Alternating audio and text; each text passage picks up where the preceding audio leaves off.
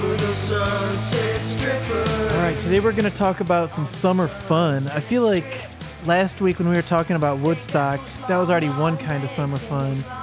But we've got to talk about a rock and roll themed theme park that failed twice in a row, 2 years in a row, and then closed. So, you know, the extremely well-considered rock-themed summer events just keep on rolling around here. But before that, we got to talk about an insurrection, I would say, Alex, against our president. The real resistance. Yeah, aging rock stars, our favorite subjects, are getting ornery against our brave, beautiful president. And it's funny to see the replies to these tweets. Axl Rose started it, I think. He was fighting with Steve Mnuchin on Twitter like a couple months ago. I don't know how long ago that was. It could have been a year ago or it could have been 2 weeks ago.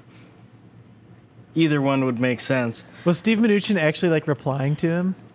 Yeah, he was doing a quote tweet dunk on Axl Rose. Wow. Oh, that's awesome. Hell yeah. And Sebastian Bach from Skid Row and Dee Snider. The replies are so great because it's all QAnon people, like, replying to Sebastian Bach. Well, what Sebastian Bach said yesterday was, if you support Donald Trump, you stand against rock and roll and every musician in America who has been put out of work because a reality television show host doesn't believe in science. Which I agree. Yeah, that's not true. Bad. Yeah. Someone saying, those who scream the loudest, washed up one-hit wonder Sebastian Bach, objectively not true. Yeah, he had has just shown hits. who he really is. Pedo would. Hashtag these people are sick. Pedo would.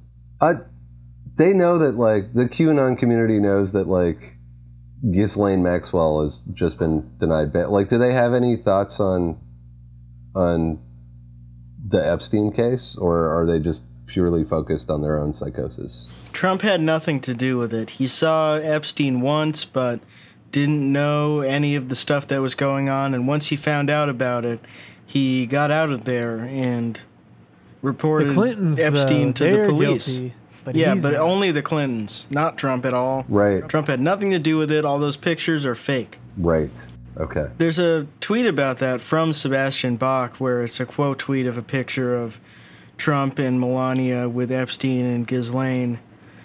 And there's a reply to it, but Trump's never been to the Pedophile Island.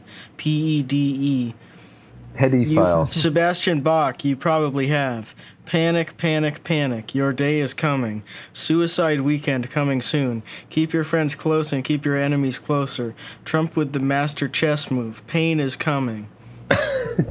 So this person believes that Sebastian Bach from Skid Row has been to the Epstein Island, but Donald Trump hasn't.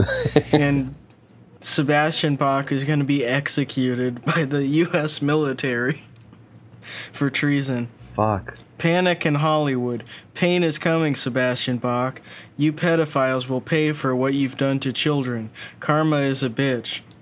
Pedo Wood is really mad that the world realized they are non-essential and a bunch of sick people, and then blame their president for their worthlessness. You can't make this shit up. Hashtag Hollywood is over. Hashtag buy Pedo Wood. Hashtag we are the news now. Hashtag where we go one, we go all. Pedo Wood are the real non-essential workers. Yeah. It took me like 3 references to understand that Pedo Wood is Hollywood. Oh, I thought it was its own neighborhood. It's a suburb of Los Angeles. That's where they all live, Yeah. in Pedowood. Yeah, they should just have their own neighborhood. And I saw some at Tommy Lee, because Tommy Lee did this last year where he was saying, fuck Trump, the orange Mussolini. And then everyone was getting mad at him. Someone replied to Tommy Lee, do they have sealed indictments on you? The loudest have the most to lose. There are sealed indictments against Tommy Lee. For sure. Oh, someone calling Sebastian Bach a baby eater. What, a baby eater? Yeah.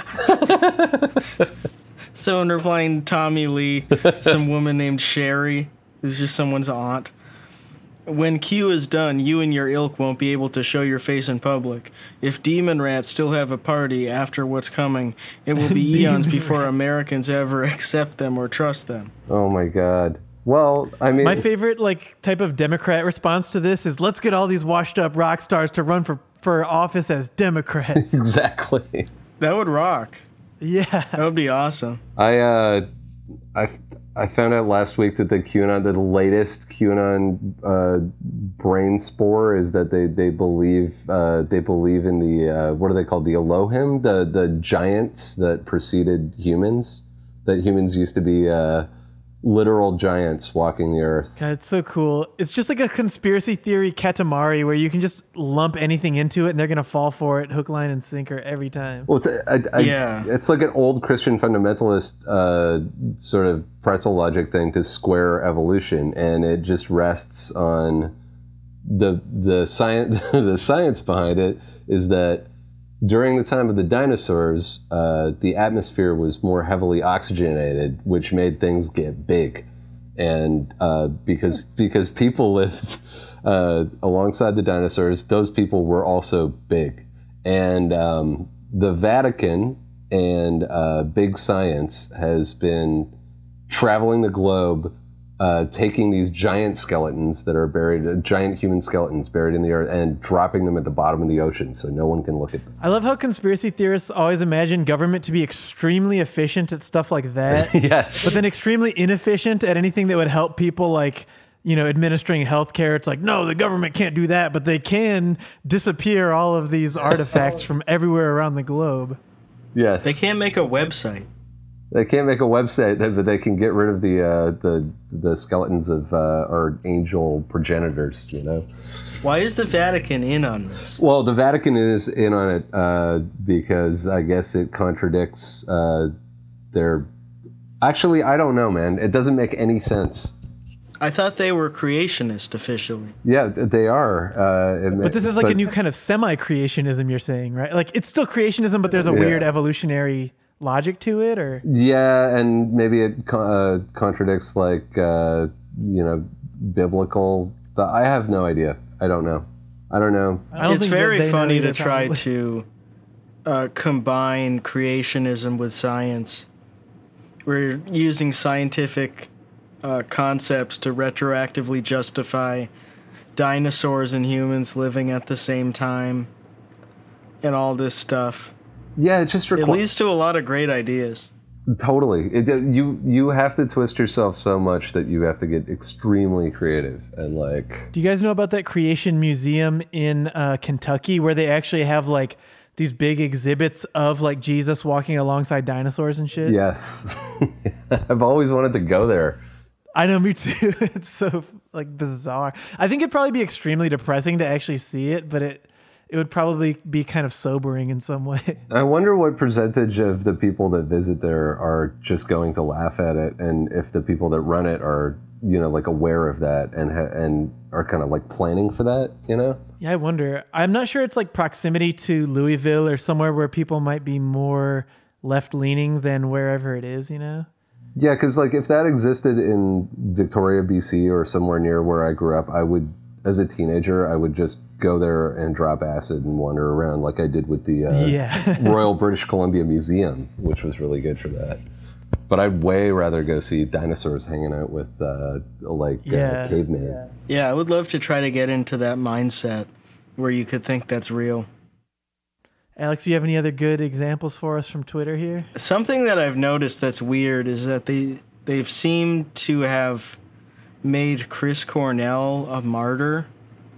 QAnon? For QAnon people? What, really? Yeah. How the fuck does that work? I think it's because in Hunger Strike, he says they're farming babies.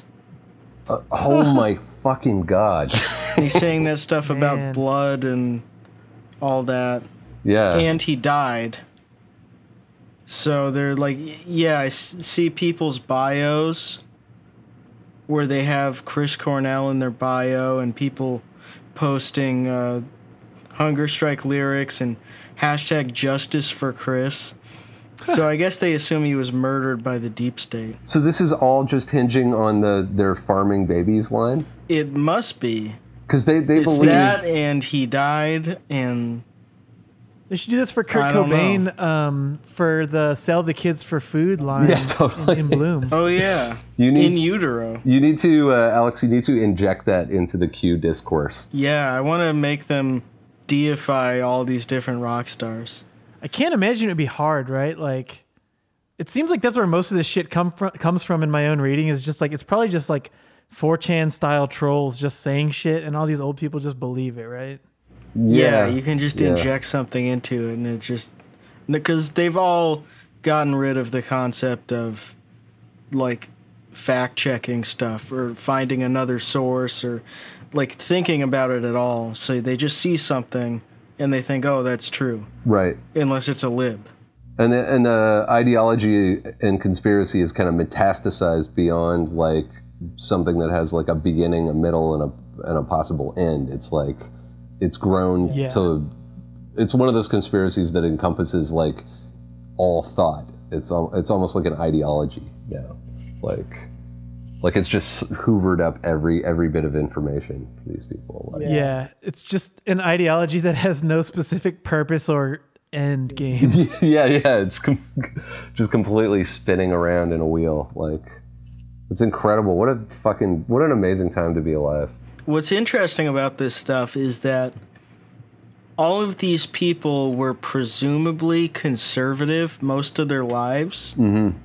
They're definitely Democrats who went down the QAnon hole. Not like partisan Democrats, but maybe people who voted for Clinton or whatever. But I have to assume most of these people were like Reagan voters. Yeah. Yeah. Or Yeah, at least for sure. came from conservative families like that. And the people in these bands in the 80s were not Reagan voters. No. These were like they were always probably Democrats because that's what you did in LA whenever, no matter what decade it was. All these people were hedonist, libertine sickos. And that didn't matter to them. They would listen to that music and they wouldn't really think about it. But it's interesting how they've become radicalized, and that's made them become hyper aware of the political leanings of these different musicians. Yeah. Yeah, Where in the before it most didn't matter, superficial where way they, like- imaginable, though. They think Tommy Lee is running a child harvesting operation, and Sebastian Bach eats babies. Yeah. These people who just 40 years ago they were listening to that shit and not thinking about it at all. Because conservatives can't really think about that and be functional. They can't tune out entirely any culture that's made by libs, because that's pretty much every TV show, every band that's on the radio that isn't country. And even then, a lot of those people are like, they're very nonpartisan. Yeah. That's probably honestly why the conservative movement in the U.S. is so extreme. Like, I mean, not the upper echelons of it, but like just the average people who vote Republican, they're so obsessed with cultural things because they're hyper aware of the fact that their culture doesn't get broadcast that much, you know? Yeah. Yeah, they're so much more aware of it now. That all Yeah, and these they've just people, become because obsessed with Trump cultural shit because of Trump it. has made it so much more apparent. Like with Bush, stuff like that would happen where people were angry enough at Bush that random celebrities would say "fuck Bush," Yeah. like the Dixie Chicks. But Yeah. with Trump, every celebrity who isn't conservative is saying "fuck Trump," It's and they're all freaking out. a way easier target than Bush. Like, Yeah, because what can they watch now? yeah. And it just makes them more and more insane, because then they don't watch TV. They don't watch these movies because Alec Baldwin only drinks child blood or whatever. Mm-hmm. And that means they spend more time on Facebook, or they spend more time on the QAnon Gab board or whatever. Yeah. Yeah. And then they go farther down the hole, and they're more and more isolated. Because everyone who isn't on Yeah, their they little have forum no is a idea what world pedophile. they're in. Like, Yeah. they're so far outside their ability to like swim in the waters of the internet. Parse information, even like, yeah. It's weird. I've been reading Gravity's Rainbow again, the Thomas Pynchon book, and reading a lot of like. You couldn't do it in one day? Yeah, no. I read it in 2 hours. It's kind of a light read for me. I'm not very. It's really easy. It's like a children's book almost. I'm not very smart. Like I have to go really slow, just a page at a time, you know. And then I take a little nap, and then I read another page. But it's like Goodnight Moon for me. Infinite Jest is like just Shel Silverstein for me. You know, it's a pamphlet. I read that shit for breakfast. But I've been reading it and reading like sort of some discourse of the time around it, and it's really interesting to see like the hippie movement go into full black-pilled conspiracy thinking in the 70s, where you know they were thinking about MK Ultra, which would turn out to be completely true. Pretty much everything they were paranoid about turned out to be true, but they drove themselves crazy, and I feel like the conservatives are kind of having a similar like cultural moment of like just pure nihilistic conspiracy theory, but there's maybe like an overriding truth to it, you know, like the abuse. Yeah, but all the details are wrong. But that's exactly right. All the details are completely wrong. Yeah, like we were saying earlier, Epstein is that guy. Like Epstein is the celebrity pedophile piece of shit. The real thing's right there. We already know it. But they need to make up that like Sebastian Bach is this guy for no fucking reason. Like, they're so far off the deep end. They have like what they believe rhymes with the truth, but they just have no ability to like verify what's true anymore, man. The thing is, if you're realistic about it, it's not as fun.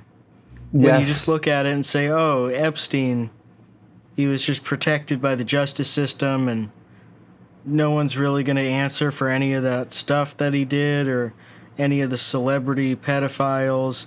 They're all just kind of skate because they've got good lawyers and they have connections and there's nothing we can really do about it." That's not fun. But it's when you think that the military is going to do the mass hangings on the Washington Mall of all the celebrities, that's a lot more fun.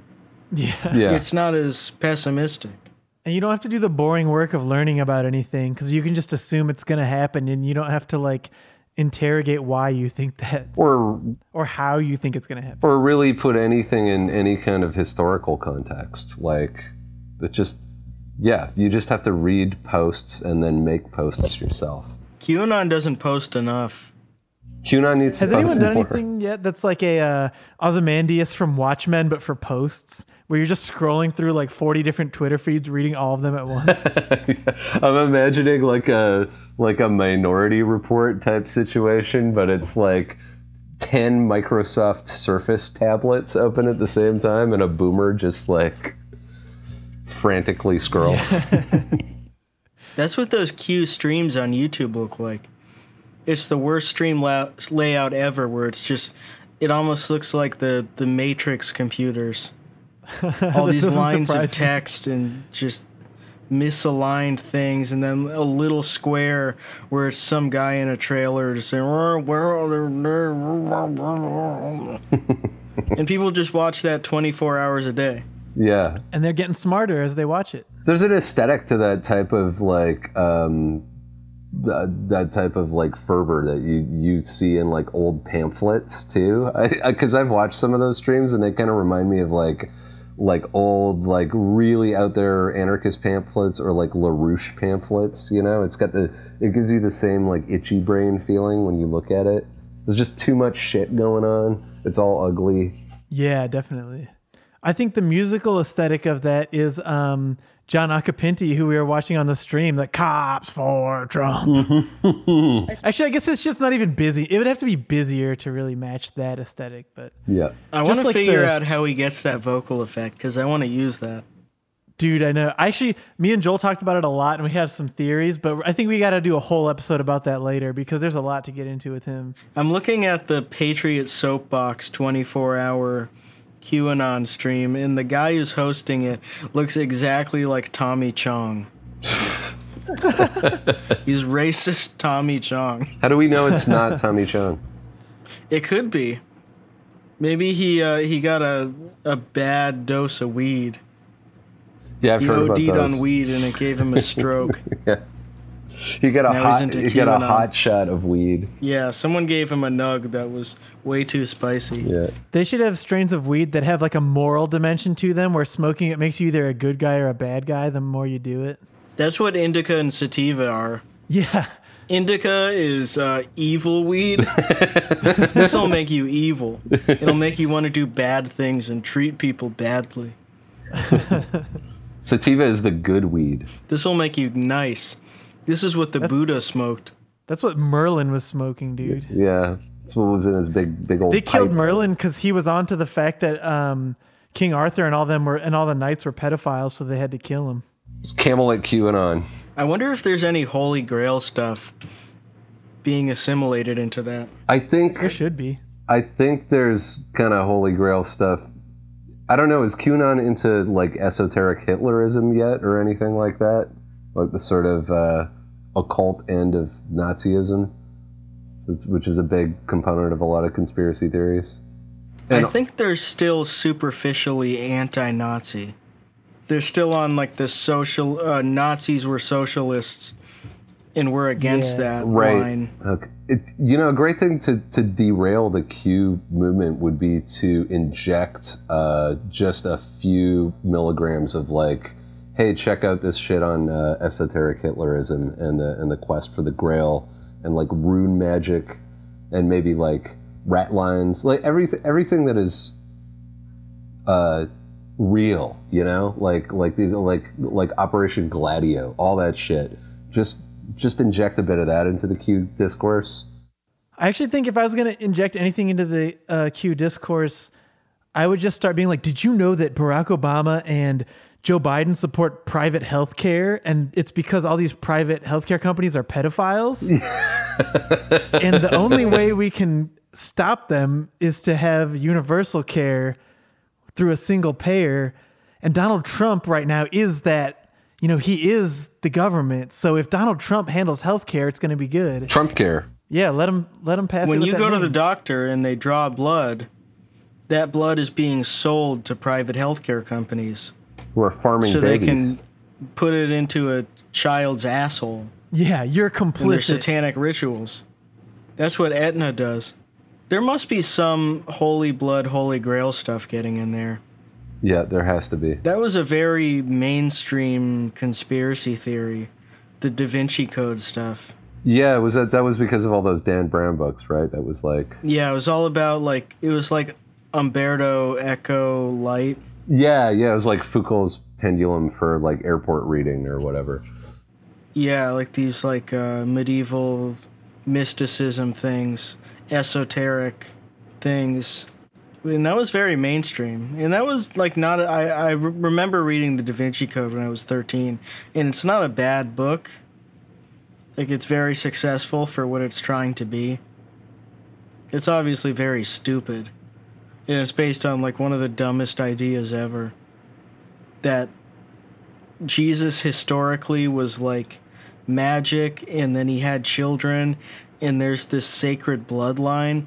But someone 2,000 years ago, if they put their bloodline out there, that's going to get into every single person in the population. Yeah. Right. Like Genghis Khan was over 1,000 years later, and everyone in Asia is descended from Genghis Khan. So everyone would be descended from Jesus. So it would be completely meaningless that there's some secret bloodline or whatever. It makes no sense. But in the books, it's like a vast conspiracy by the Vatican to suppress this information because it's like Gnostic brain poison or whatever, right? Like, Yeah.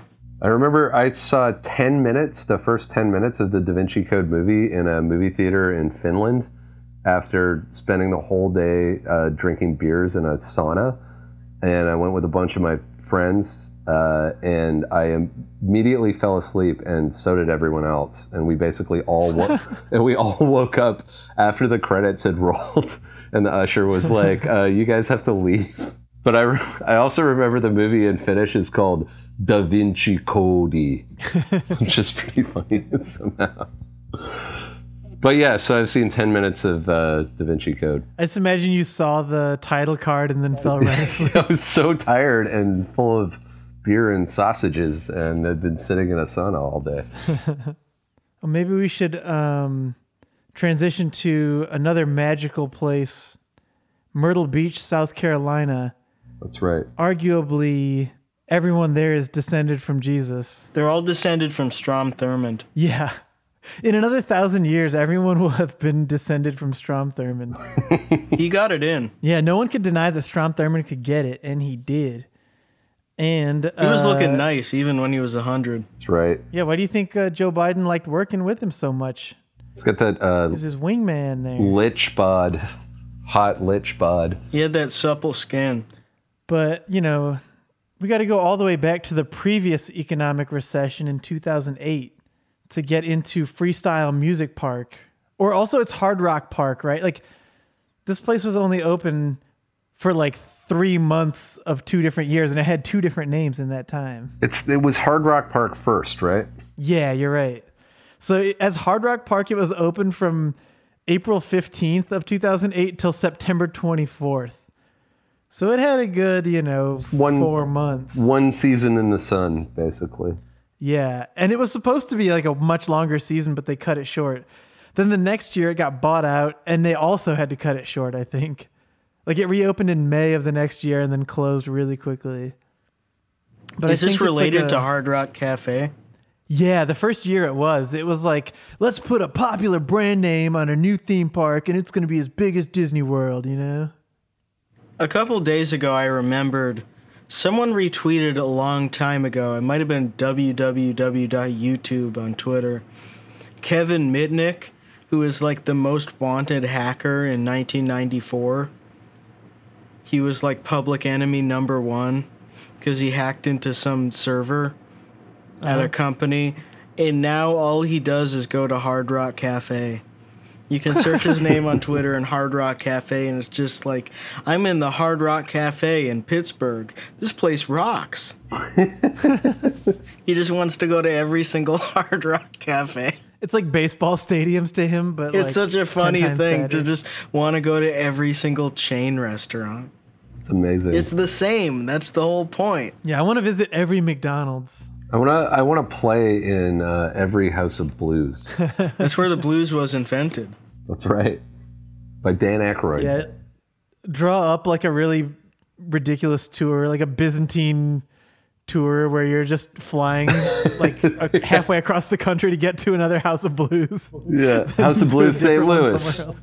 House of Blues. This is where the exact Beach. spot where Eric Clapton invented the blues in 1965. Yeah. Yeah. This is the House of Blues where Hoobastank played an epic 2.5-hour concert. They played the Reason 26 times. Yeah, exactly. But yeah, with that, it's hard to even know what to call it because it had 2 names in 2 years. But with like that rock theme park, the plans were put together in 2003. And then to dismantle it, I think it took to like 2014-ish. So it was like 12 years of planning to have like 8 months of being open. Yeah, it was a long time in the making, and it seems like it was put together by. It wasn't like the singular vision of one person, and it really, you can really tell when you start looking at like what kind of rides they have and the different, because it's divided up into different areas. There's like reggae waterfall area and like Yeah. none of That's it. what happens when like conglomerates of investors get together to make money. It has all the charm of like of like a San Jose strip mall, you know, like. Yeah. And like the opening like concert for it was played by the Eagles and the Moody Blues. And I feel like that kind of tells you the trajectory it was already on of like the kind of like dipshit investor mindset of let's get people who love, or like compare it to like Disney World of the way that people fucking love Mickey Mouse. Let's find people who love the Moody Blues that much and let's market to them aggressively. Yeah. But they had a Moody Blues heads. They had a Moody Blues themed ride that was like their star attraction was the Knights in White Satin ride, which had like scarecrows. It was like a roller coaster that was flanked by metal scarecrows that shot flames into the sky. It's subtitled The Trip. Knights in White Satin, The Trip. Were they even really psychedelic? Not really. Not really. Not at all. They're like orchestral rock. It was like Baroque pop. You tried to make... Yeah, it's Baroque pop, exactly. It wasn't really totally psychedelic. Right. No. Yeah, it's kind of like the compared to other stuff going on in 1968. It's like the least interesting Pink Floyd song with like all the rough edges sanded off. Yeah.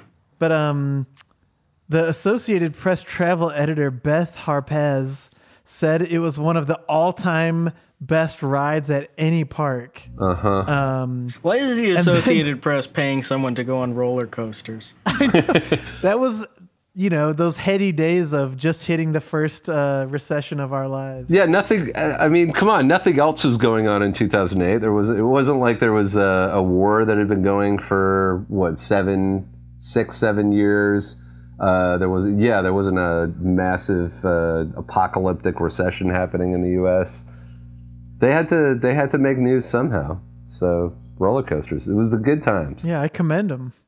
And Wikipedia, it says that the Moody Blues ride, it was a dark ride that incorporated visual effects, digital CGI, and special effects with sights, sound, and smells. I'm sorry, digital CGI? Digital computer-generated CGI made with a computer digitally. It's on a computer. That sounds pretty high-tech. And the best thing is that they just when the second company took over the next year, they just rebranded that ride as the Monstars of Rock. It just seems even stupider. That was just completely detached from anything concrete. Oh, man. Isn't that a trademark from Space Jam? Yeah, they should have got their asses. Actually, I was going to say they should have got their asses sued, but they did get sued by like 10 different groups. The first, the Hard Rock ownership sued the second group of owners for intellectual property reasons. Then they had all these investors suing them, and so they should have just piled one more lawsuit on top of the pile. It's hard for me to kind of. I watched a weird sort of promo video by a British theme park fan on this park, and it's hard for me to see what they got sued for exactly. Like, a lot of it is, it's pretty broad themes. Like, they have a British invasion pavilion, this area called the British Invasion. So there's like a ride that has sort of London style taxis, and then it just plays Gary Newman's Cars on loop. That was a ride. And then they they had an outdoor stage called called Phonehenge, which is, it's hard to explain, but basically it's a shitty, small, round stage with a couple of facsimiles of London telephone booths like you see in Doctor Who. Yeah, like the little red booths. I'm looking at a picture of it now, there are 2 of them on the stage. And the stage is pretty small, and this was it was called Phonehenge, and they would have bands play there all day long. That's kind of insulting to Stonehenge. Yeah. At least in the Spinal Tap thing, where it's too small, and in the thing that inspired it, where Black Sabbath had a Stonehenge that was too big, and they couldn't get it through the door to the venue. At least those were ambitious.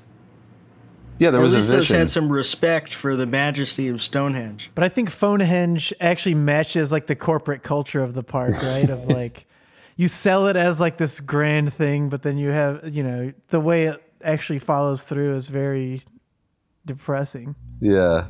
Yeah, the sign hanging over the British Invasion section it looks like spray painted liquid metal, and the A in invasion is an anarchy symbol with the British flag painted on it.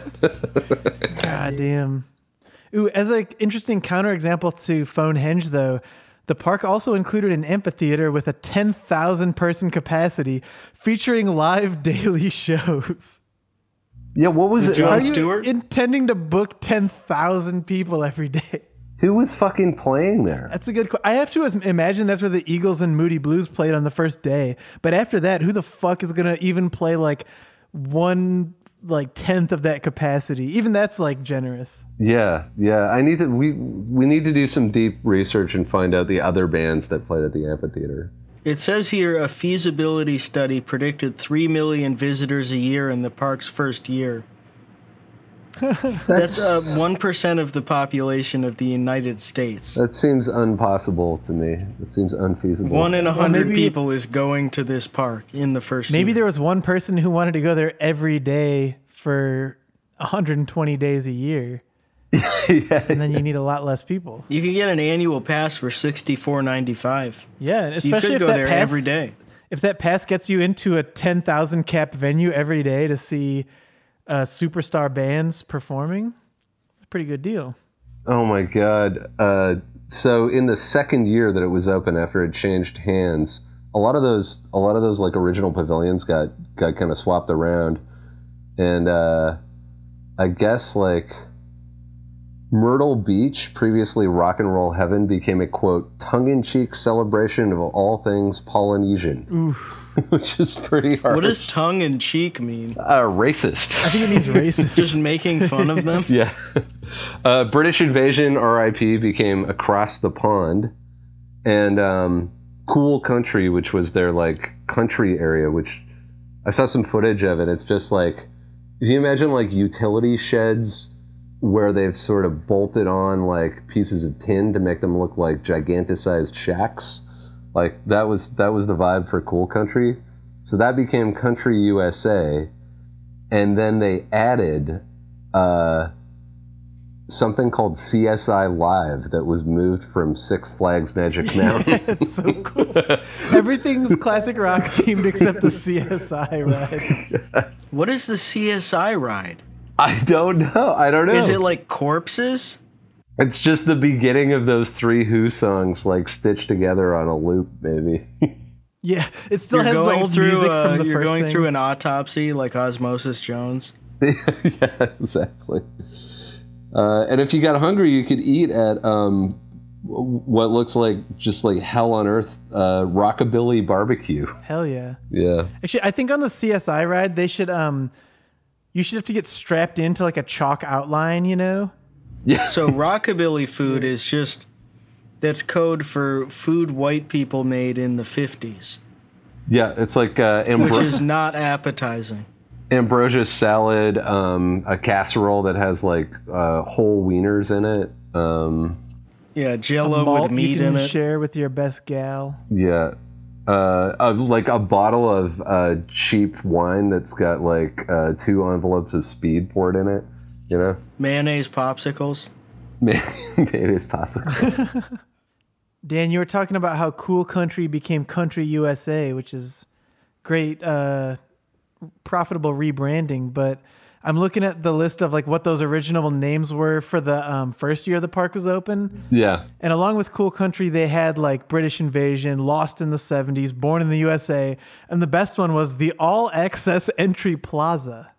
Oh, that was the gift shop. So, oh, cool. So the All Access Entry Plaza was actually like, it was supposed to be like, oh yeah, you've got the All Access Pass. You can go anywhere you want. You're with the band, man. And then you go to the like basically a merch corral where you could buy shit before you even got in the park. Like, can you imagine if actual bands were as cynical as these types of investors? Like, this VIP ticket that you paid a bunch of money for, you can just come to this other merch booth and we're going to sell you more shit. No lines, no wait. Yeah. Yeah. We got to talk about the entrance to the park, like before the All Access Plaza too, because it has some lyrics emblazoned. Oh yeah, this might be the best thing to me. This is my favorite thing too. You tell it. So it's just like some really shitty looking like brick. What would you call? Oh wait, the underside of it deserves talking about too, but it's just like this shitty like brick bridge that you enter under, and it says, "Here we are now. Entertain us." Nirvana. And like, what would you call that font? It's just like a really shitty like serif. It looks like, I've been thinking about this since we started the episode because I've been staring at this picture, but it looks like they were going for the typewriter font, which would kind of make sense, but the font package that they had didn't have like a proper typewriter font for. So it's like a serif font. Nirvana is in all caps, but like very very small. You couldn't even put Kurt Cobain. So it looks like what you would print on a greeting card for like your shit, or like a birthday card for like your shitty 16-year-old son who you don't understand. And then underneath that, as you walk through the little bridge thing, you've got this amazing fresco. Do you call it a fresco? I don't even know what a fresco is. I'm just guessing here. That's a fresco, yeah. You've got God touching his finger with that guy, Adam, whoever that guy was. Rockabilly Adam. Yeah, exactly. He's got like a semi-Elvis haircut, and there's electricity between him and God's fingers. And Adam's got like a shitty gold Les Paul, which actually we were just making fun of gold Les Pauls on the live stream, I think. He got this shitty looking Les Paul. He's got a tribal tattoo on his left, very well defined bicep. Oh yeah, you're right. That's goddamn. That's so fun.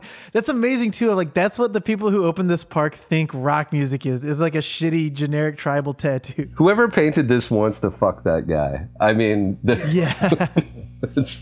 There's a sort of loving detail applied to Rockabilly Adam that is not applied to who's ever standing in for God. That's actually maybe the most amazing thing about this theme park, now that I think about it, is it seems like something you would have made 200 years in the future if you're reading about this stuff as if it was like ancient history.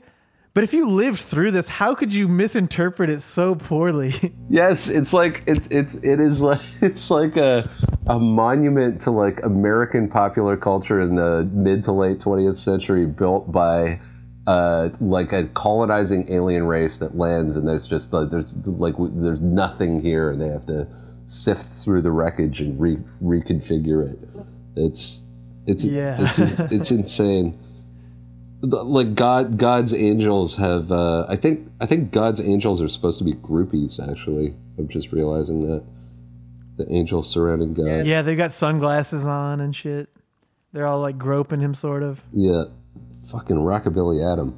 Then they have a great bit once you get inside the park. After that, it's like a rack that you would put a bunch of guitars on, and it says free air guitars, and there's no guitars there. Oh, sweet. Good bit. Then, Dan, I can't even tell what band is that in that photo that you clipped from the documentary about this place. I don't know. They're holding guitars like they're shovels, like they're breaking ground. I think that might be the Moody Blues, but I'm not sure. It would have to be either them or the Eagles, but I don't know what either band looks like, so I don't give a shit. It's definitely. I don't think it's the Eagles. Afros and mustaches. Yeah, and it's 5 white guys with afros and mustaches. It's either the Eagles or the Moody Blues, so it doesn't help. I'm seeing Nary a mustache and Nary an afro. I don't know if a lot of sunglasses. If you look closely at the footage, it's kind of blurry, but it's so they're holding guitars, and the guitars have shovels taped to the headstock. So they're breaking they're ground. Literally breaking ground on the park. It just looks so forced and awful. I think it's good. To me, this is my culture right here. Yeah, I didn't send it to you guys, but I'm looking at a photo of the opening with the investors standing around a placard that just says Hard Rock Park, Myrtle Beach, and it's the least rock and roll looking group of people you've ever. It's just a bunch of like very sunburned white dudes in suits. The thing about placards is that they have to be set up in remembrance of something in the past. You can't put up a placard that says "We just set this up today." Yeah, that's a really good point. point. In a way they kind of fucked themselves, because they set the placard up and then the park immediately failed in under a year, you know? Yeah, Dan, I think you're saying those guys are like the least rock and roll looking guys, but I think they're the most rock and roll looking guys because that placard is to commemorate them killing that genre. Yeah. The photo was taken and the most sunburned guy walked towards the camera and said, do you ever have the feeling that you've been cheated? And then gave him the finger. And it was just like super punk rock. Damn. There's actually even more positive reviews of this place when it opened. The Times of London writer Chris Haslam concluded that America's newest theme park brought the genre sly wit. What? How can you be a British? He must be talking about Stonehenge. Can you be a fucking British person and then go to go to the British Invasion Pavilion and look at Stonehenge and be like, this is good. This is a good interpretation of our culture. I like it. This is rather irreverent and sly. Yeah. Making any sort of stage decoration with Stonehenge, unironically, how is that still going on? I thought we closed the book on that one. Making a Stonehenge on stage. Yeah. They never saw Spinal Tap, and they had the idea themselves fresh. That didn't make it into conventional wisdom, I guess. So the Times of London guy goes to this theme park, goes to the British Pavilion, looks around, and is like, oh, this is a great dig at British culture, and then looks at the American stuff and doesn't understand it because he doesn't have the proper cultural context, and he's like, wow, this is great, really accurate. And then goes home. Yeah. And then writes a glowing review. Awesome. He shed a single tear when he saw the Kurt Cobain quote. Yeah, totally. I remember that line from their biggest hit. And Kurt Nirvana. I'm looking at a Vice article about this, and there's a picture captioned "Crumbling Details from the Grounds," and then there's a Greek marble statue on the ground with its head and its limbs cut off. Like, what the fuck is that? Why is that happening at Hard Rock Cafe or Hard Rock Park? Is it after the park closed? Like, because I think this park has been like... Why did they have that? Just abandoned. Well, why did they have the Greek statue is a good question. It's like a replica of Donatello or something. I was going to hope it was like, an Ozymandias that? statue. They built a fresh Ozymandias so that it could crumble like the classic one. That's right. Look upon my rockabilly barbecue, ye mighty. Yeah. They had people in costumes, I guess. People in just big bear costumes. What? Oh, I thought it was going to be like Mick Jagger or something costume. That would be cool. It's I don't know how to describe these bears, like really shitty bear costumes. And they just have big fake guitars. They're just walking around. And it's not like Disneyland where it's Mickey Mouse or Goofy or whatever and you recognize them. It's just a bear with a guitar.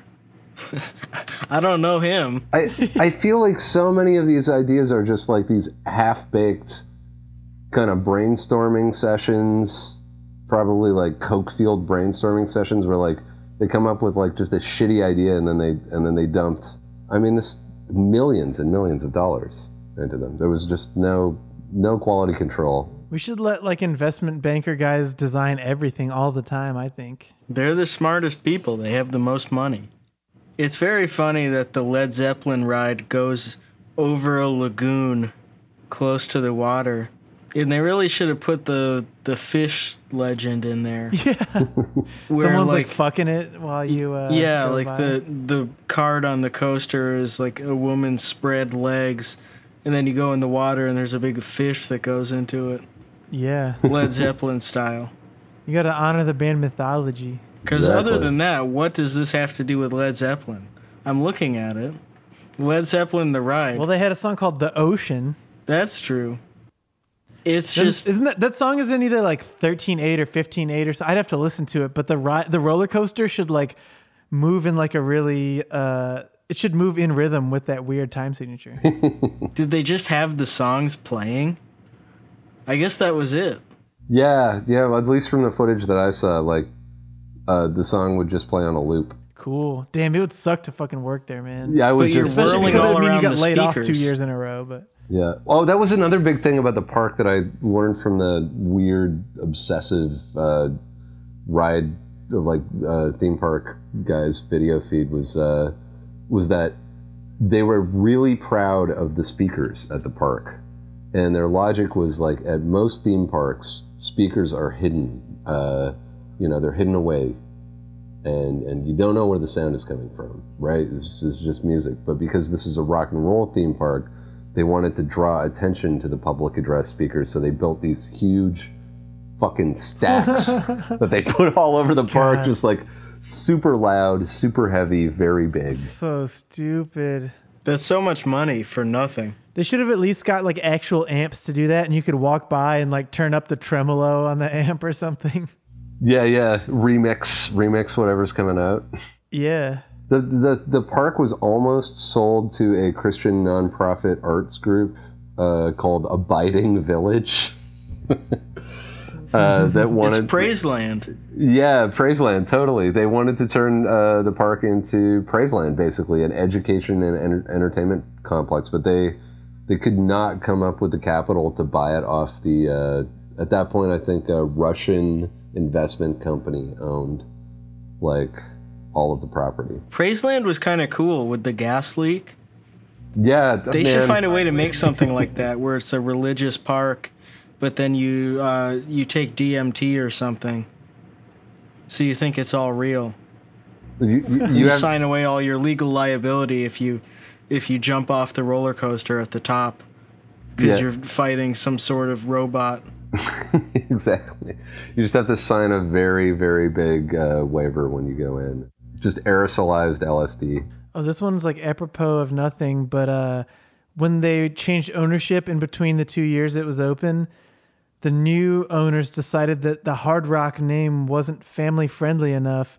So the bankruptcy court required all the Hard Rock merchandise to be destroyed. I'm imagining like the classic like disco record day thing the White Sox had where they burned all the records. Yeah, just a bonfire of Hard Rock merchandise at the theme park. Yeah, in the amphitheater on the stage. It's just people standing around hooting. They should have had the Eagles and Moody Blues come back for the second year and have them oversee like a show where they're just burning all their own merchandise from the last year. They had a fake Abbey Road crossing. Yes. That you could take your picture in front of. That's the cheapest, easiest thing to make, too. Like, oh, let's just have a guy fucking paint this street crossing here. Yeah, it's just, they just painted the street crossing, and then there's a giant print behind it of just the top half of the album cover. So fucking dumb, man. Like, it's lame enough already to take that picture in England, but to do it in Myrtle Beach, South Carolina, on the fake one where it's just you're standing in front of the album cover blown up. That's so bad. That sucks. I'm starting to see why they were getting so many intellectual property suits against them, you know? Like, I feel like the more desperate they got and the more stuff they added, they probably didn't clear, like, Abbey Road, you know? No, I don't think the Beatles signed off on this. Should we talk about the financial backing of this theme park? Oh, sure, yeah. There's another rabbit hole to go down. Yeah, I mean, I'm not going to spend too long in the rabbit hole, but so it was us. We used the Patreon money to make this. We're sorry. We're really sorry. We don't have any money left. No one can get their money back. But yeah, no, the backers of this park were Africa Israel Investments, which is a like diversified holding company that started its life in 1934. And it was basically a way for Jewish investors from South Africa to invest in yishuv, like pre-Israel sort of Jewish settlements. And a lot of the capital came from diamonds. It was eventually bought by this guy Lev Leviev, who was I think he's from Uzbekistan. He's an Uzbek. That's a Street Fighter name. Yeah, Lev, what's his middle name? Lev Avernovich Leviev. So he grows up in Uzbekistan, moves to Israel in 1971, joins the military, and eventually buys Israel Africa, the holding company, and uses his connections in the IDF to start moving diamonds from Angola into Israel.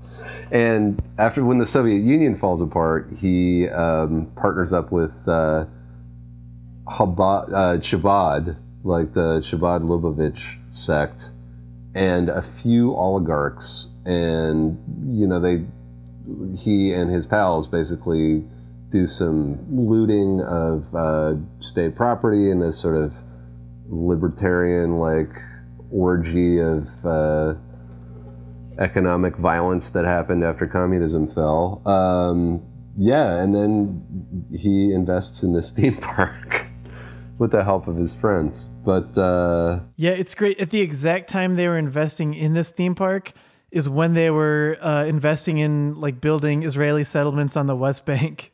Yeah, and a private prison as well in Israel. And it's good stuff right there. Oh, they were even singled out by the BDS movement as a shady company. They should make a rock and roll themed settlement where they all have rockabilly clothes. You're totally right. They Just have move all this shit out drive-thrus. there. Drive-through movie theaters and the restaurants with the roller rink, the roller skating advanced waitresses. You think capitalism is right now, there's always another step for it to go to, and I think that's the next logical step from here that's going to happen in 2 years. Absolutely. There should be a Disney settlement. Yeah. Yeah, exactly, dude. That is that's dystopian, but it's just real life at this point. It's believable. I could completely imagine that in 2 years. Mm-hmm. All the mascots are armed. Yeah. Marvel Universe. They gotta protect Marvel themselves. Universe settlement. Wakanda 2. You already have Gal Gadot. It's not that far of a leap. Yeah. Well, that's the bridge. This theme park was the beginning of a sort of continuing series of very bad times in Lev's life. I wouldn't exactly call it bad luck, because I think he obviously brought a lot of this on himself, but the theme park sort of failing in its legal trials and tribulations to 2013 seems to mirror a general sort of decline for his business. And in 2016, Africa Israel Investments basically was in debt court in Israel, and he went on television and said, quote, "I shit on every bank. They haven't been able to make me move a centimeter because I don't owe any of them any money, to no bank in the world. I piss on every bank from above." So cool. Yeah. I can't disagree with that. And then 2 years later, his sons Zevelin and Moshe would be arrested in Tel Aviv for illegal diamond smuggling to Russia from Ankara through Israel.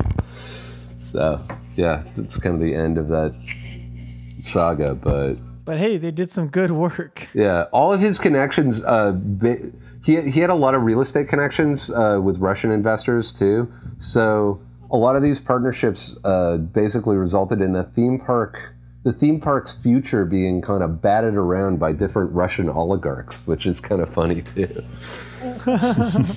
I think eventually, though, it basically, I don't know if anyone has actually bought the land currently. I think the city reclaimed the land, pretty sure. But a lot of those rides, unfortunately for the future Israeli settlement of Hard Rock Cafe land, a lot of the rides ended up in Vietnam. Yeah. In some place called Dragon's Run. So fucking funny. They got fucking drafted. The boomer dream of the 60s gets shipped off to Da Nang. Literally. Yeah. The history repeats itself in the dumbest way possible. Some of the rides made it to Canada. Yeah. Only a handful. Yeah. Some of the rides are in Nelson, British Columbia right now. They have third wave coffee shops, vegan lunch counters. But yeah, just the fact that a lot of the rides ended up in Da Nang is just a great... Communism wins again, Yeah, is there a Jim Morrison ride? I didn't see one anyway. It would be if they brought a Jim Morrison ride to Vietnam, that would be the perfect end cap to the whole Vietnam story. Absolutely, yeah. Just sitting. Also, dude, how are they sitting on a fucking oil platform in the Gulf of Tonkin, a giant paper mache Jim Morrison head, Jim Morrison bumper cars. Even from just thinking about this for 5 seconds, it's the fact that they had that stupid bear mascot. You could have just had a Lizard King Jim Morrison thing that wasn't protected by intellectual property that actually tied into something, It takes 5 seconds to think of better mascots for them. Yeah. Could have been so easy. They could have had giant eagles, you know?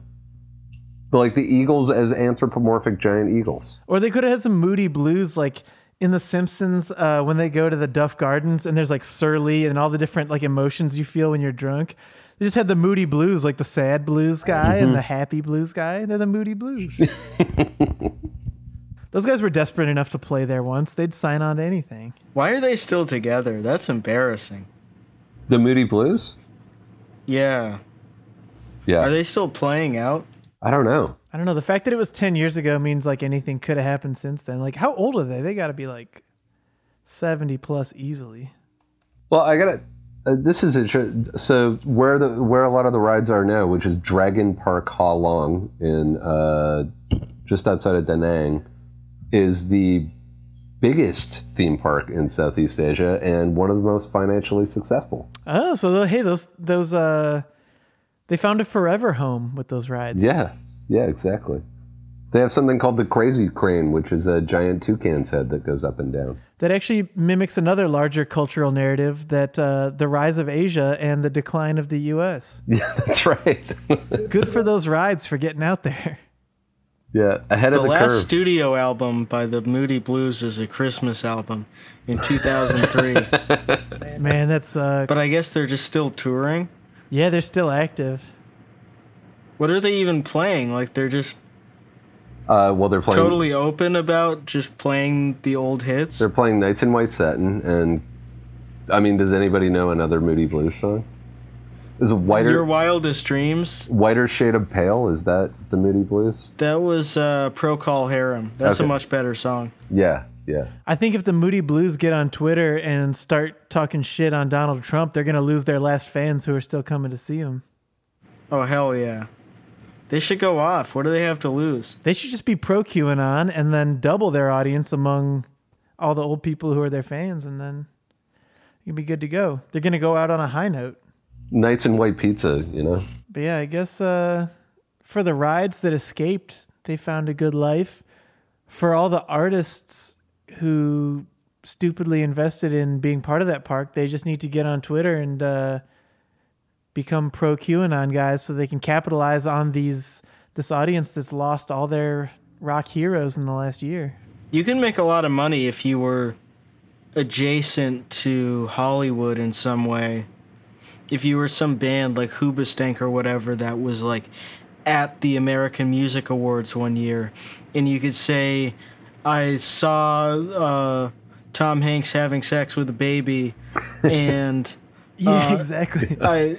He looked at me and then I ran away, and that's how I know it's real. My pick to be those guys is the Moody Blues, and if they're listening to this right now, they're probably very confused because they don't know what a podcast is, but I would wholeheartedly implore them to do that. They're very confused in general. That's your last chance, fellas. It's that or you get shipped off to Da Nang. Those are your two choices. Yeah, to go ride your own ride. It was a story of big hopes, big dreams, and a surprisingly happy ending for some of those rides. High hopes. Highest of hopes. Rock and roll will never die. Kurt Cobain / Nirvana.